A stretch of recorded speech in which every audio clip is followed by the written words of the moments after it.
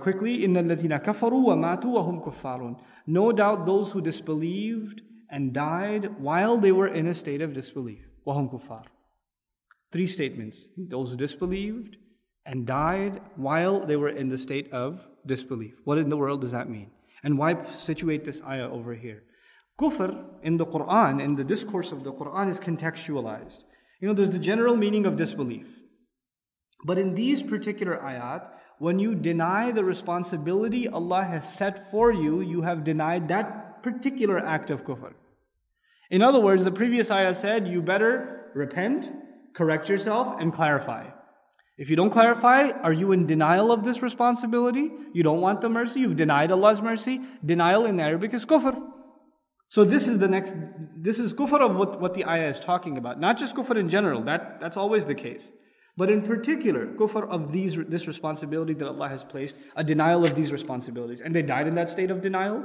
أُولَٰئِكَ عَلَيْهِمْ لَعْنَةُ اللَّهِ. Those are the ones, upon them especially is Allah's curse. أُولَٰئِكَ عَلَيْهِمْ لَعْنَةُ اللَّهِ. Before it was أُولَٰئِكَ يَلْعَنُهُمُ اللَّهُ. It was jumla fi'liya. It was a verbal sentence, which signifies something that goes on, but it's not permanent. But here he says, عَلَيْهِمْ لَعْنَةُ اللَّهِ. Upon them is the curse of Allah. Like a boulder's fallen upon them, it's going to stay there. He made it permanent. وَالْمَلَائِكَةِ. And there's going to be the curse of the angels. وَالنَّاسِ. And the people, the population of the earth. أَجْمَعِينَ. Altogether. What group of people? All of them. Every generation, every ethnicity, every nation, the entire population of the planet since Adam alayhi salam till the day of judgment is going to be cursing these people. People who carried Allah's book and didn't share it. Subhanallah. What a scary concept. And then you have to wonder why. Why such harsh curse for these people? It's like there's a cure for a deadly disease. There's a cure for a deadly disease. And there's endless supply of it. And you have it. And you held on to it your entire life. And people around you were dying of this deadly disease. And you didn't think twice about sharing it with anyone. You had enough, and the more you give, the bigger it gets. It doesn't decrease in supply, it increases in supply. So because of you, so many people are deprived of a cure. You don't expect that those people will be angry at you? Like, what did you have, a shortage? You didn't have enough of it? You weren't given the cure? You didn't want to share? That's what guidance is, isn't it?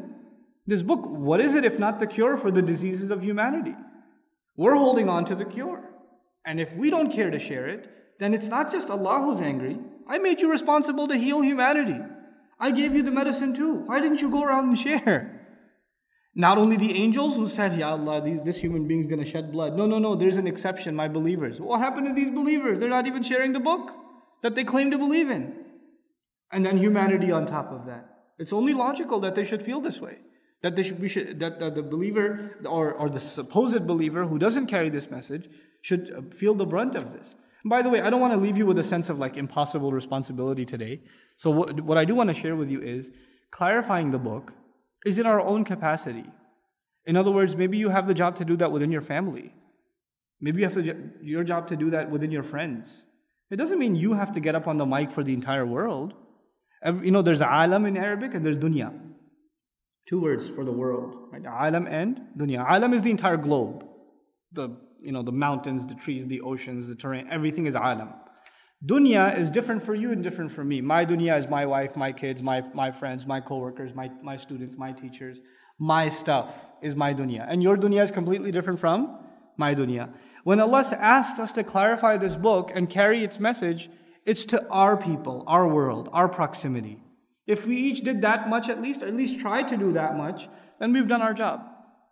A mother who never left her house, who just concerned herself with taking care of her kids, and basically only went out to provide for her family or whatever, and then she came back and she's just raising her kids right and trying to give them the teachings of. She's not hiding the book. She's doing her little part, and that part will be huge on the Day of Judgment. So we shouldn't think of this only in the weight of the world is on my shoulders. You shouldn't think like that. It's actually within our own capacities that Allah has asked us to carry this message.